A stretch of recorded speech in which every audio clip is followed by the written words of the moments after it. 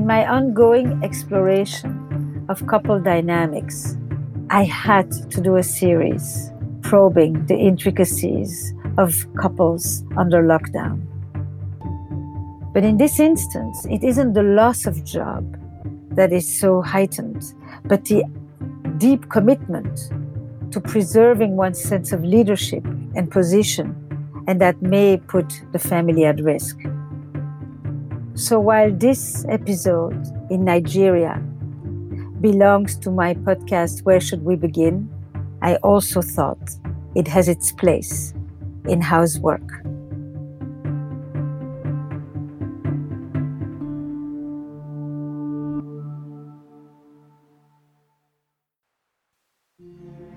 And I feel like at the end of the day, I'm just kind of like, holy shit. It's just nuts. None of the couples you are about to hear are ongoing clients of Esther Perel. For the purposes of maintaining their confidentiality, names and some identifiable characteristics have been removed. But their voices and their stories are real.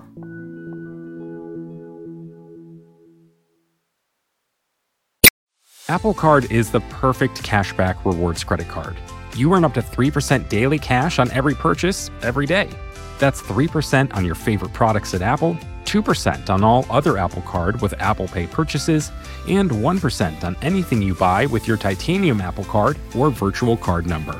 Visit apple.co/card calculator to see how much you can earn. Apple Card issued by Goldman Sachs Bank USA, Salt Lake City branch, subject to credit approval, terms apply.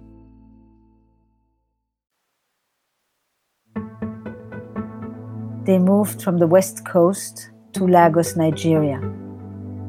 He had received a dream job where he could not just do well, but also do good. I was approached by a vice president at the company I work for with the proposition that they wanted to start a team here in Africa. She left her career as a nurse, and their 2 daughters, 12 and 5, came with them to what was to be a spectacular family adventure. Basically, the trying part has been this move. This move has really challenged a lot of things, and then COVID has made it, I would say, like 20 times worse. And everything may be even more disrupted with the upheavals and the violence and the poverty that may ensue.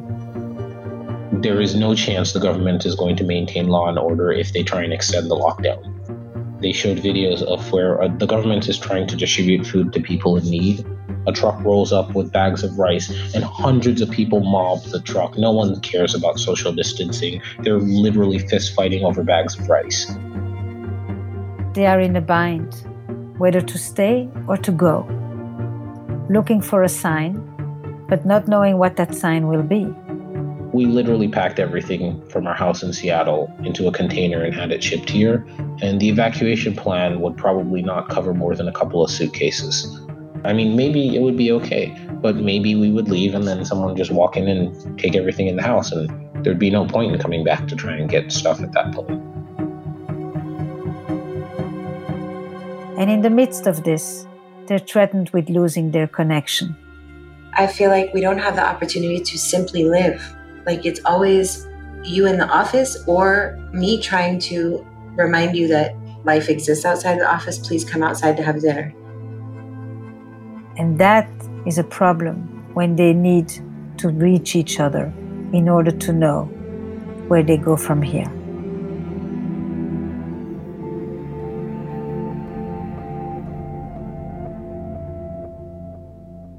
When we first came, I was so ready for a challenge, ready to throw our old lives away and do this big new thing. But there's so many challenges that feel like threatening to our safety here before COVID. And now with COVID, everything is up in the air, and it's not that I resent the decision to come. I was a part of that decision and I felt included in that decision, but now we're in this new situation. It's definitely more trying in the sense of having that reverence for what we intended to do. Mm-hmm. It seems to pale sort of in the big picture. It was something that I think we both knew was going to be challenging. And then it turned out to be even more challenging than what we were expecting it to be by possibly an order of magnitude. What is describe it for me, please. How did you both see the move when you were making this decision together? I think we imagined the logistics of moving from one country to another with all of our belongings and everything to be a little bit smoother than it ended up being. There was a period of time where we had to be separated for, I think it was a little over a month. And we weren't anticipating to have to be separate for that period of time. And that period of time coincided with a lot of things needing to happen. That was a pretty big burden, her being home with the kids while I was off in Nigeria already and having to deal with moving things across the world. And then arriving, and our stuff didn't arrive for 2 months. And so being able to get the things we needed was a little difficult. Figuring out all the schools and getting kids into schools, that was quite a bit of work. And all of this in a country that neither of us had spent any amount of time in. One of the things I would say about what changed is that I think the benefits that we believed would be here and compared to the risks, I think changed a lot once we came. I didn't imagine all the ways that I would feel like we were giving up so many things. I also felt that the benefit to like what you're doing here and like what your dream is to do here, I'm also recognized like that there's a more benefit to that too as well. There's a bigger need than I could have imagined for what you came here to do. So before COVID, I felt like we were still kind of assessing, what are the things that we really lost in this move and what are the things that we gained and how important is it to us to evaluate the needs of our family and fulfill those compared to the mission that we came to accomplish, Yeah. One of the biggest things that I'm very conscious of you having to give up is freedom of mobility. It's also interesting that COVID has taken that restriction and intensified it tremendously. There was the original limit on mobility, and now it's substantially increased with police blockades and things out there. Violence, kidnappings, and things like that are all a result of the lockdowns that COVID have introduced. It's like there was an expected pain, I think, or thing that was we were knowing we were having to deal with coming here. We got here and realized actually that's even worse. And then COVID showed up and made it even worse. And I also acknowledge that I probably am a little bit more of a hermit-style introvert than you, so I'm a little less cabin fever going on. And I am also still working, which also affects things differently. Mm-hmm. Mm-hmm. And she stands out more. Yes. Is that a part of it too? Yes, that is a big part. Just in general, the risk of her hopping in the car, even and going driving, is far higher than for me. And I'm the risk taker, so that means I'm the shopper. And while we were told vehemently that we may not drive ourselves in this country, we wanted our driver to be safe, so we sent him home to quarantine and continued to pay him. And so up until today, it had been me going out. And I felt okay doing that. And then now it's changed. Yeah. And I don't feel okay doing that. There was a kidnapping 2 weeks ago, relatively close by, that has us a little bit more on edge about going around. Mm-hmm. And just the vibe of people, like here people are so close to poverty, like abject poverty already. So with the restrictions in place by the government, it's forced a lot of people into abject poverty, and you feel that energy when you go out.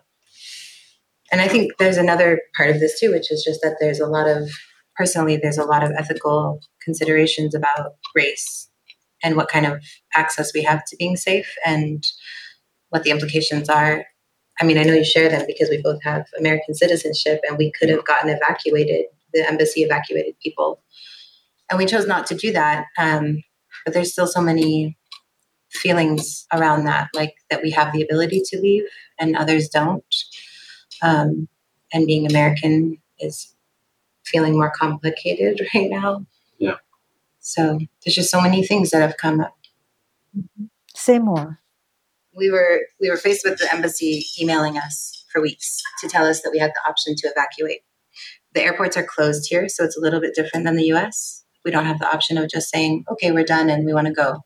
So they organized some flights. And during that time, for me, it was like an emotional crisis every night. I wasn't sleeping. I'm trying to be there for the kids during the day and just make them feel as safe as they can. And at the same time, knowing that safety is actually in question. And at the same time, he was dealing with the fact that he was supporting his team, making the transition from going from the office to their homes, to work in their homes.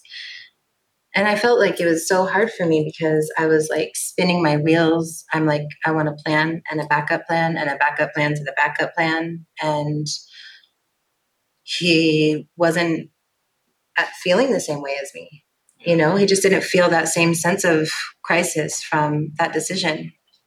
There was times where I feel like the ethical considerations that I have about that I was already dealing with internally, like thinking about whether it's fair or right. I don't know what the right word is there, but just that we even have this option. It's so bizarre. You don't really think about what it means to be American, especially when you're willing to like move across the world. But then you come and you see like what the reality of this COVID will do to this country, and that we have this magical button that we can push. So that was difficult. And I felt like there was times where you would kind of insinuate that we should be so lucky to even have these options and that I should just sort of be satisfied with that. But that passed and we decided to stay. And then I think this past week has been really hard again because a friend of mine who's actually from Gabon, but her husband works for the British Embassy, she was evacuated like by mandate. And I think that really shook me, like if that is the right thing to do for safety, or I don't know. It just really, it's like, I feel like there was a resolve after we decided to stay. At least we just lifted off. But I wish that we had communicated more during that time.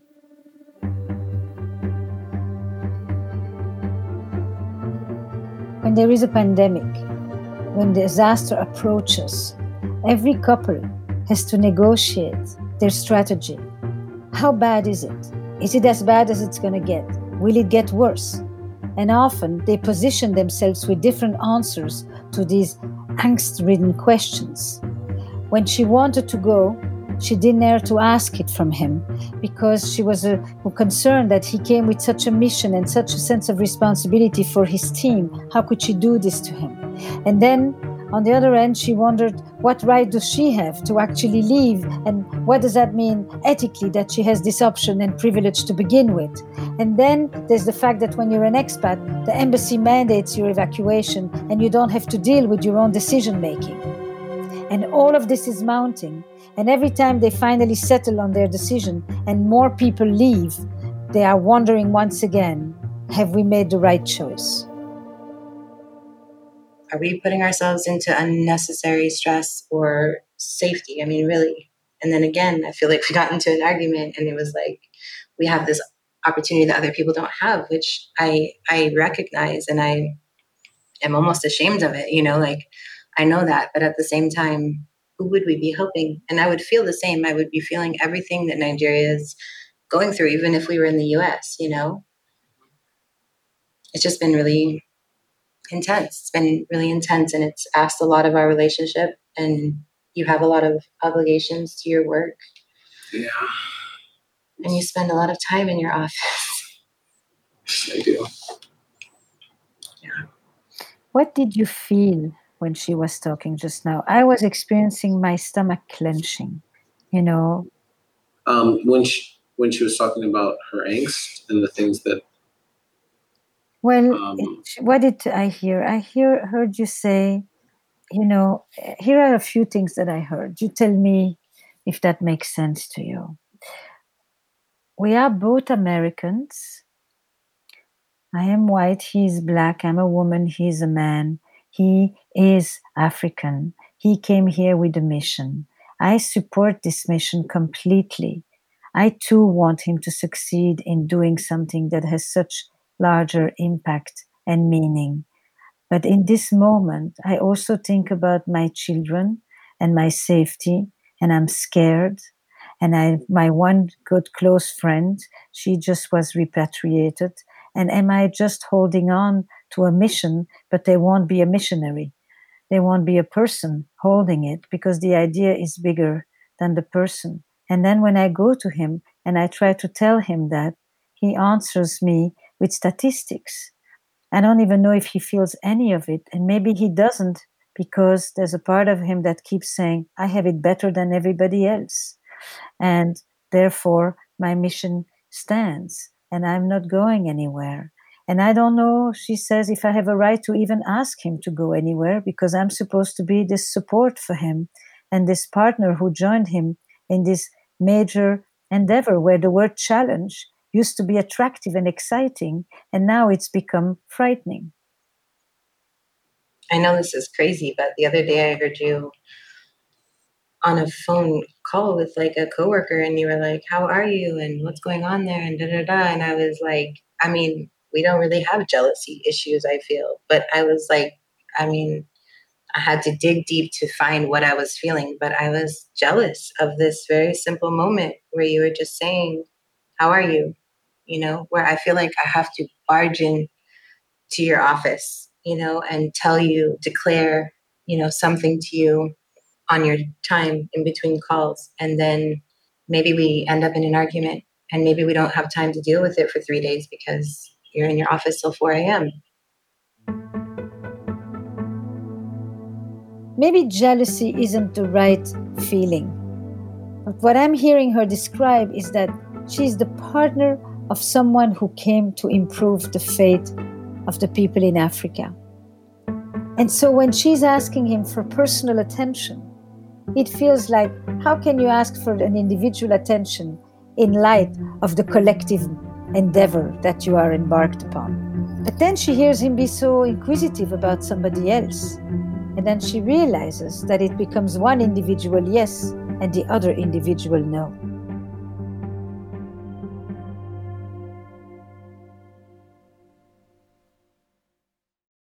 Apple Card is the perfect cashback rewards credit card.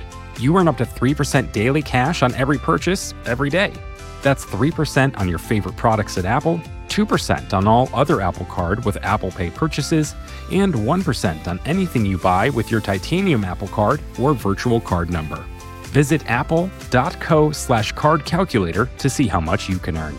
Apple Card issued by Goldman Sachs Bank USA, Salt Lake City branch, subject to credit approval, terms apply. I don't deal with it well either, in complete fairness. If I don't feel like I'm being heard, I'm probably not a very pleasant person to be around. I'm not like a suffer in silence kind of person, you know? So I feel like the lesser evolved parts of my character just sort of start running the show, and then it justifies you staying away from me probably. You know, it's a cycle that we have to learn to get around. You still value and admire his rectitude, his mission, his desire to do something that's bigger than him, but you also feel less supported by him than you currently need and somewhat abandoned by him while he's being attentive and able to accept the vulnerabilities of others, but he can't see yours because he needs you to be strong so that he can be on his mission. That is a very accurate. Do you feel that that's accurate? Or does that resonate with you at all? Do you believe it resonates with me? Maybe that's the right question. I think it does resonate with you. Yes. And so I will acknowledge that as something that I need to internalize a little bit more. I think hopefully rather than thinking about it as me focusing on my mission more than you, there are other things that can be thought of or factored in there. Like I have a calendar scheduled time to check in with people. And so when I get on a phone call and it's a calendar scheduled time to check in with people, I'm not in any way suggesting we should do that with us. But that is something that causes me to then consciously check in with folks. It's not that I'm thinking of them more than I think about you. But I do need to do a better job of checking in with you. Mm-hmm. Yes, under normal times, if he was busy or not available, you'd hop in your car and go visit a friend. Yeah. And maybe commiserate with the friend about how unavailable he is. But in any case, you wouldn't be waiting alone, leaving like Penelope and hoping that at some point he will come back from the sea. So these are not normal circumstances, A, because you're in Lagos, and B, because on top of it, the situation is dangerous and you are ransom material, basically. Yeah. So he doesn't want you to go out either. But that means that then he suddenly has to become the girlfriend that you're going to go visit to commiserate. And that means that he needs to take on multiple roles. It does. It demands an adaptation. And I think if you say, I need phone calls scheduled with my colleagues or the members of my team, how do I create a structure that helps me to think about you? And that's perfectly fine. One would wish maybe that this would come to you more spontaneously, but if it doesn't, then you schedule it. Because you see, what you describe is you probably were very emotionally connected in your family, but it didn't come with emotional check-ins on the internal life of the other person. That's the more Western definition. Yeah, I think that it is more difficult for me to say that I want to be vulnerable because it feels like I don't have a right to be, given my quite fortunate in life situation. I think that's probably a little bit exacerbated by the fact that I typically feel a sense of imposter syndrome with regards to my success and what I've been able to achieve with my life. Always like I don't actually belong in this room.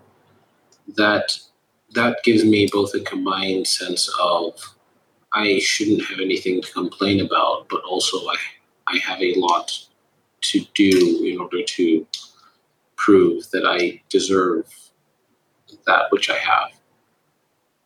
I think the combination of those is a little complex. Thank you for this vulnerability. You just did it. I'm sure you felt it since Stanford or maybe before, but it came to my awareness in the form of words in a very tragic, climactic way right before we left. And I feel like it was hurled at me rather than approached with that I would understand or that I maybe perhaps already understood. Okay. Like specifically the feelings of not like I don't belong, like I'm an imposter, is something that I felt probably since college. It's probably when it first hit me. I went through high school being the best at everything and got to college and it was no longer the case. Not the best at everything, but the things I liked being good at, it was easy to be the best at. And then I got to college, that was no longer the case. When I started working professionally, that was also no longer the case. There were a lot of ridiculously smart people around me, and I always felt like I didn't belong. Is that a voice that you have sometimes that says it was good? Or does most things end up with it could have been better? It wasn't good enough. If only I had done XYZ. Typically, I spend time thinking about what went well and what could have gone better. Right. Do you do the same with your marriage? Not often enough. Right. The best of you goes to work and the leftovers come home? I think it depends on the day. Tell me. Well, particularly with COVID, but also in general, it like some days I wake up and feel like I'm spending more time in family mode. I wouldn't say marriage mode, family mode.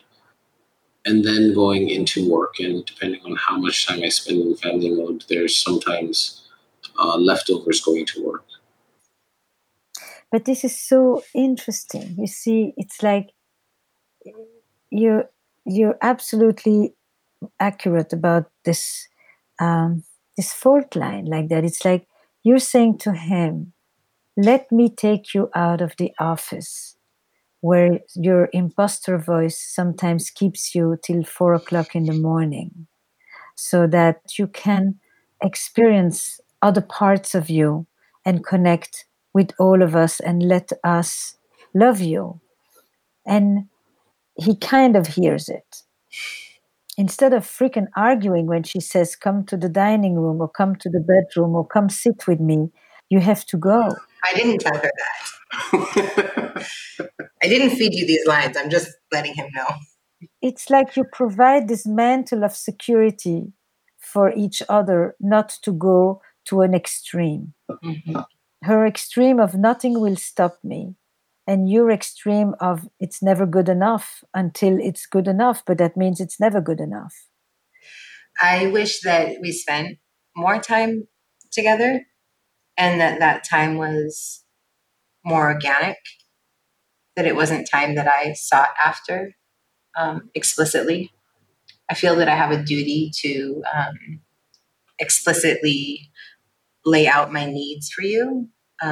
Otherwise, it's justified to not meet them, and that's outside of my own nature.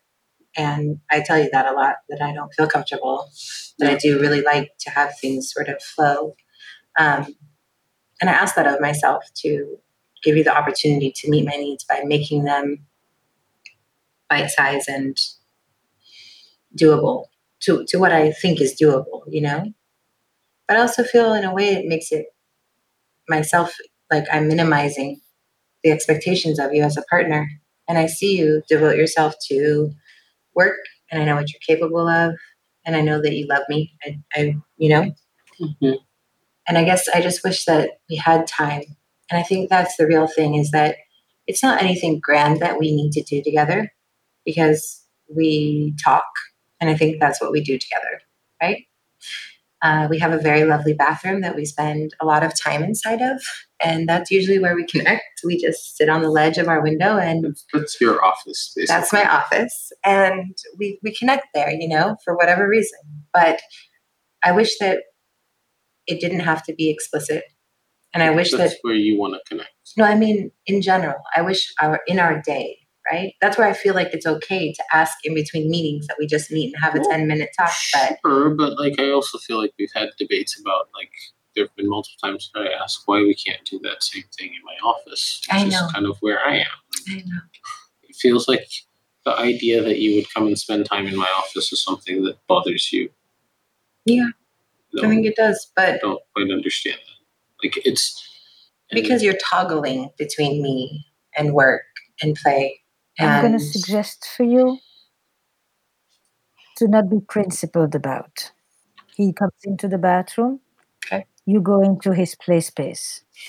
The fact that he's inviting you into his play space is very intimate for him. If on top of it, he can serve you, are you a tea, coffee, something else drinker? Like coffee. Right. So he can turn his little shop into his little office into a coffee shop.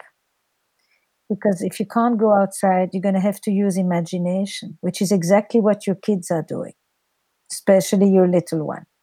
Any child can, in a split second, become the captain of a ship and the owner of a shop and the doctor running a hospital and anything you want, because they know that freedom in confinement comes through their imagination. So you can go in his office, but it no longer is his office. It's actually his pied-à-terre. Or headquarter or whatever. You start to rename things. You give them a new meaning. You play with the definitions. You ritualize them.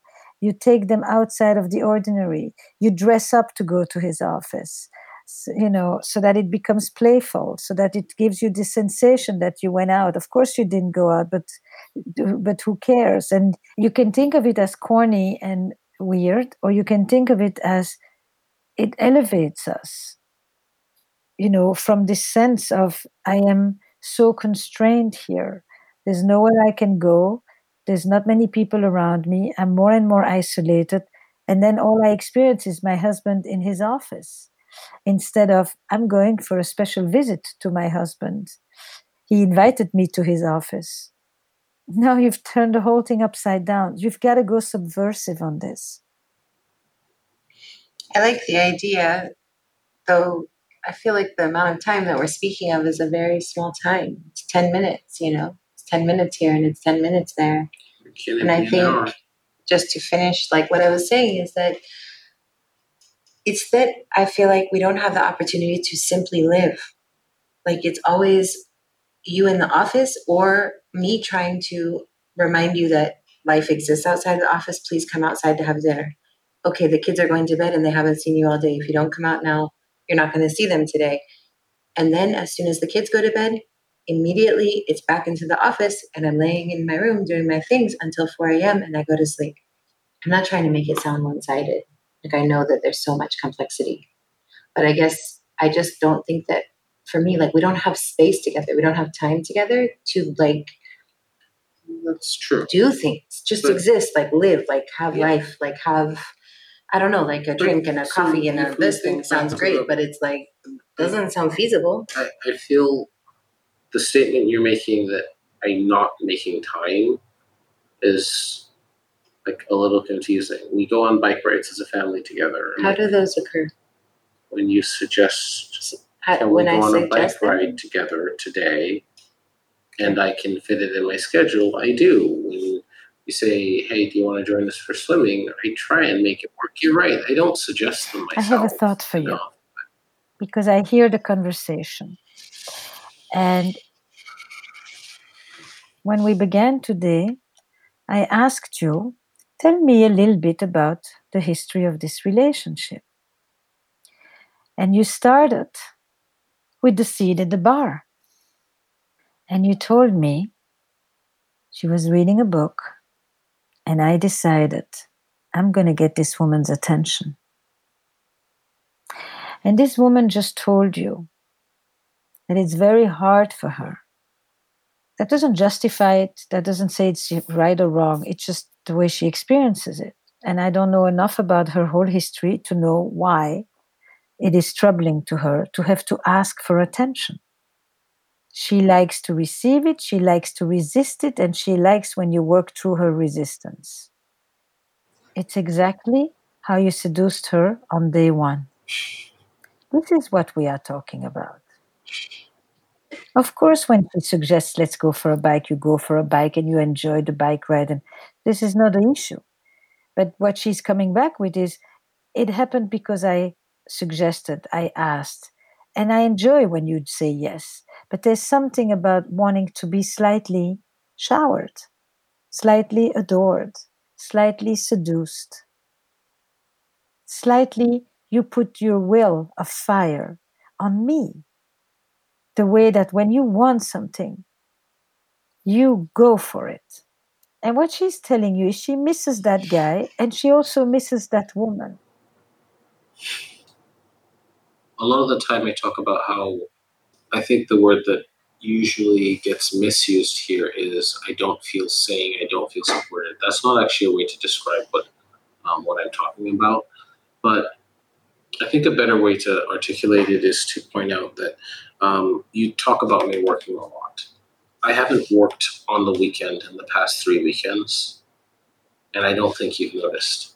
Oh, I very much noticed and appreciated it. Worked on those weekends, and that comes at a huge cost. And I don't feel like that is, it's not that I don't think you notice it, it's that if I were to take an entire weekend off and not work, and then Monday were to roll around, and by noon Monday I had not gone back to work, and then by noon Tuesday I had still not done any work, I don't feel like at any point you would ask me the question of, hey, shouldn't you be working, or weren't you behind on something and you took some time off? Should you get back to that thing you were doing? Growing up, Wait, what do you think my response would be to that? it's my responsibility to know about when I have to work and then to go to work. No, to communicate to me what you need. Yes. I have to go outside of myself and ask for things I need. So, yeah, and then we skip to the next part where I say, assuming I have communicated what I need, I But still you can't don't believe assume. that. You can't skip the next No, part. it's not from experience. No, you can't. I've asked you so many. If I have communicated, so let me repeat the statement I'm making then. Even if I have communicated to you that I have a busy work schedule or that I have so like when I say things like work is not going well, and then I tell you about a document I'm supposed to write for work that people are getting frustrated that I'm not writing, and then I tell you the story of how I failed so miserably at getting that document written that someone else had to do it for me because I just never got it done. Like, that's a pretty serious thing. And not only did I not feel like from you I got the partner who would help me be able to get that done, I didn't feel like you cared at all about that failure. Like, there was no commiseration of any kind. And it, like, in general, it feels like, and maybe it's the way it comes across of me, I'm not trying to accuse or blame or say that it's because I'm not working that that's not happening. That's just something that happened that really sucks. And I would like to feel like there's a partnership in the sense that that's something that has to happen. It's not something where I have, like, yes, I have a lot of work and I should try and make time for the family, but if I'm not making my deadlines, I feel like we should be together on trying to figure out how we work around that, as opposed to tell me what you need. What would you have liked to hear her say? What's one thing she could have said? I'm sorry, that sucks. Just that. You did it. Do you want to try?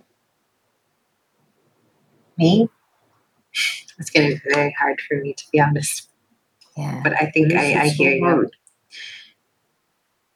It's not hard. No, it's not. I know. It's not that it needs a justification. I need to actually just do it.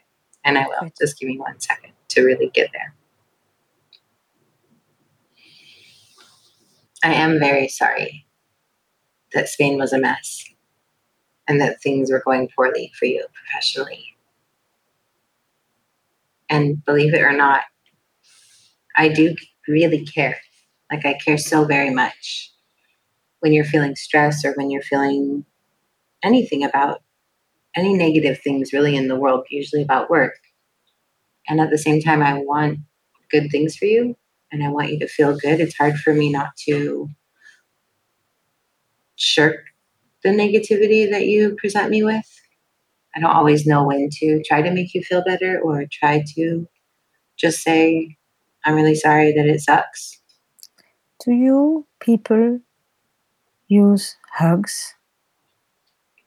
Do you like to give them too? I like hugs so much. You see, I know this is weird. I'm on screen, you're on screen, etc. But this is a moment where I imagine a hug. What you just did now was interrupt a destructive pattern. It started by you asking for something. Just tell me, I know it sucks. And not have a whole discussion with me about work or the project or this or that. Just talk about me. And then it started with you instead of arguing with it, which would have been your inclination, to just say it, even though it feels a little artificial, but you try to emphasize. And as you said it, the experience followed. And then it comes with a moment of repair that gets punctuated with the hug. Because after that, there's not much left to say. We sit in silence, we feel calmer, we feel closer, and we stop the useless chatter. I think what happens between the two of you is that moment does not occur enough. In a relationship, you connect, you disconnect, and then you reconnect. But you don't have the reconnect. So the conversation goes over and over and it's repeat. And it's each of you wants the other person to just be able to say, I get it. It sucks. It's hard. It's sad. It's lonely. You don't have to solve anything. You just acknowledge the experience of the other. You're strong people. You will each figure it out. Come here. Let me give you a hug. And I think that would heal so many things. Like, sometimes I think we're arguing the point that we're both fearful that our needs are not going to be met as individuals. We have children. And it can feel like at the end of the day, like we divide and conquer, and then it can just feel like we're abandoning each other. But in the reality, we're both here fighting so hard for the same thing. And I feel like sometimes we just miss that opportunity to appreciate that. Mm-hmm. He's nodding behind you. Do you see? Yeah. And you cannot have one more conversation about the 4 o'clock or the work or the amount of hours or the this or that. And you need to start noticing when he actually doesn't work.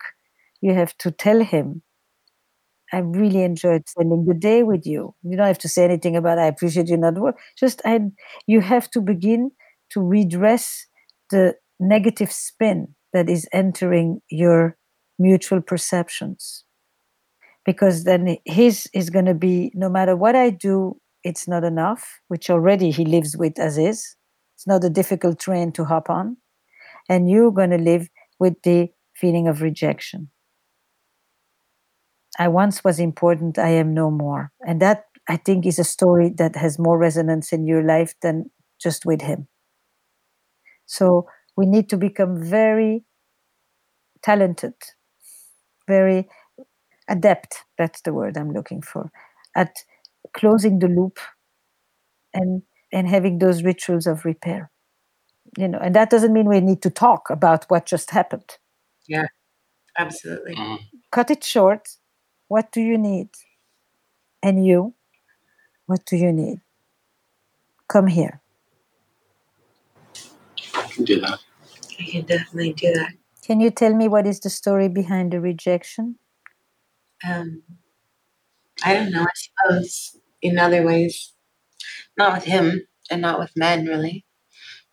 I've spent a lot of my life trying to not evade, but just really genuinely look at what that means to feel that way, because my mom left when I was 8 and it was disruptive, and I didn't have a dad, and everybody I loved was dismantled, and it's not lost on me, and it's something I've worked very hard to heal.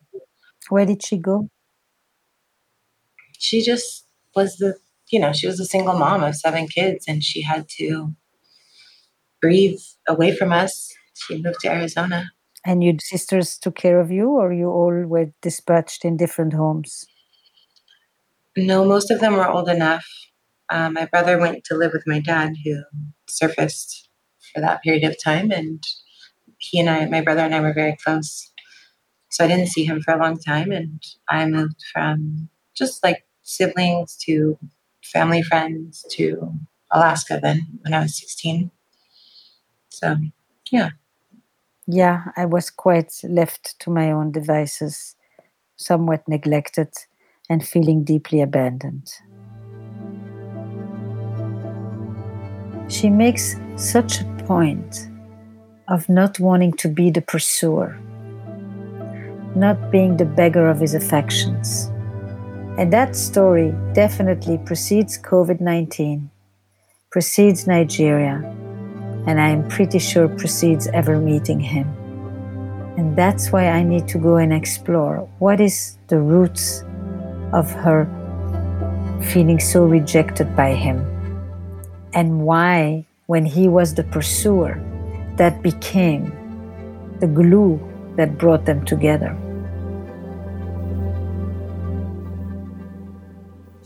And sometimes you want to tell him, I'm having a mom moment.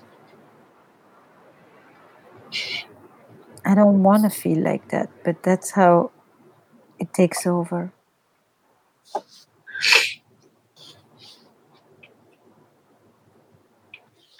There's things that I work, there's things that I have to work very hard on. Can I ask you another question? Yes. When you moved to Nigeria, did it evoke some of the many moves that you've had in your life, where every time you would move, you would think it will be better? I think it felt more genuine because it didn't feel like that. I think this felt like something that reflected like my personal idea of where I would be at 34 and with the person I wanted to be doing that with. And I think it was more concerted than perhaps all the other moves that felt more routine and natural because of the chaos. But it's definitely been something that I've had to be very cognizant of. It does bring up a lot of just moving. And I know that with COVID and the need like for things to feel threatening of my like personal space, it brings a lot of that up. And I don't exactly know how to communicate that to him. You're doing it right now. So look at him and keep talking. I don't think he knows that. I don't think you've connected the dots yourself. When things feel threatening, it makes this sort of chaos that feels outside of myself. And it's difficult for me to feel grounded. And the only thing I know what to do is just to plan. So right now, my plan feels like it's involving 200 million people in Nigeria. And I do. I feel like when I go to the store, I make a plan for every person I might run into and what I can do to involve them or help them or educate or engage with them or feel what they're feeling. And it's just so much. Like when I come home, just from like going to the store, like I just feel like I felt so many things. And when our home feels like it's like right now, like we don't know if we moved, where would we go? It's such a huge unknown. It triggers things for me that are like founded in something that I feel like isn't yours to deal with because of a circumstance, and it's not something I would expect you to understand. But I have this need to organize my thoughts in a way that make it feel safer. And I think just saying this sucks is also applicable there, It doesn't have to be a plan. And sometimes I kind of need someone else to remind me of that.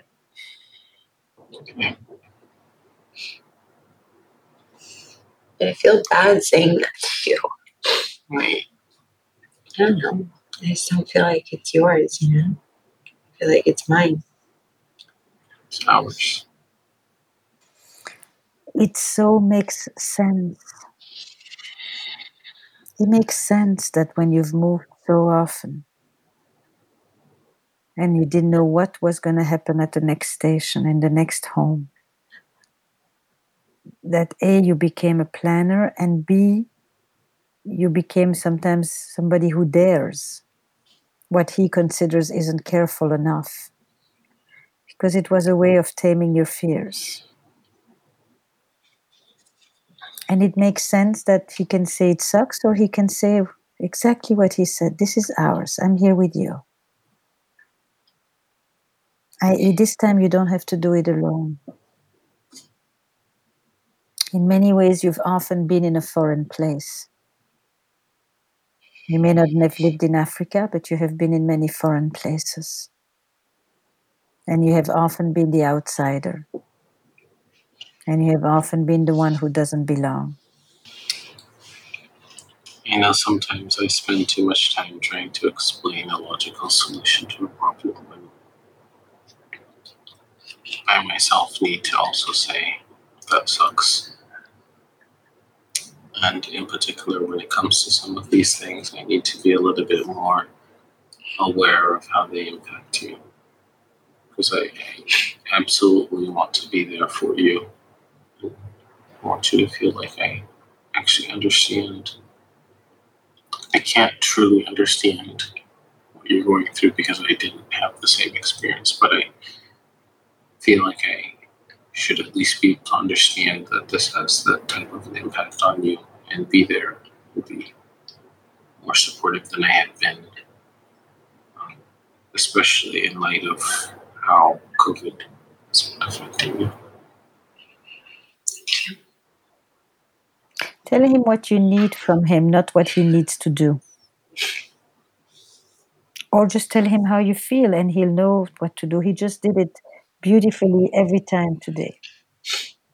I guess I need you to recognize when I'm sort of spiraling. Like, I think you see when I'm balanced and when I'm not more when I'm less balanced, you know what that looks like. And maybe when you see that, sometimes I feel like it provides justification for you to stay away from me. And that's not a healthy place for me to exist with someone. But if maybe we could learn to recognize what those symptoms are really getting at and just call me on it like you do with other things, like it is going into a burning building. Like, don't go in there, like you're spiraling, but what is it that's going on? Does he have to talk or does he have to hold you? I think holding me would be my preferred method of communication at that time. Yeah. I don't think you should talk in those moments. Just as he did now. And it will also help you not reason with her. Because your verbal language veers on the rational, logical. But your physical language is very tender. So that's another language you have. It is.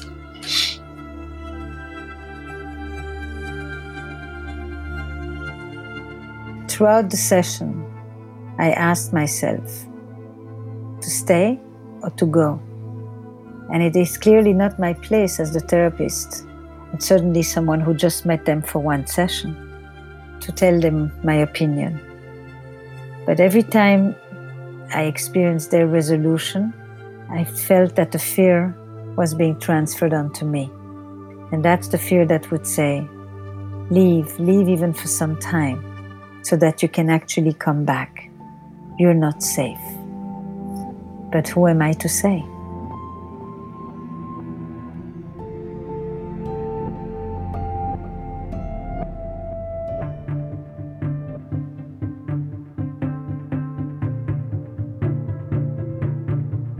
Esther Perel is the author of Mating in Captivity and The State of Affairs. She's also the host of the podcast How's Work? Where Should We Begin will be back with a brand new season on Spotify beginning June 18th. Where Should We Begin with Esther Perel is produced by Magnificent Noise for Gimlet and Esther Perel Productions.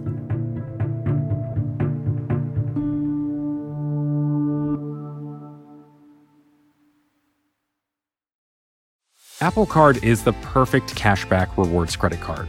You earn up to 3% daily cash on every purchase every day. That's 3% on your favorite products at Apple, 2% on all other Apple Card with Apple Pay purchases, and 1% on anything you buy with your titanium Apple Card or virtual card number. Visit apple.co/card calculator to see how much you can earn. Apple Card issued by Goldman Sachs Bank USA, Salt Lake City branch, subject to credit approval, terms apply.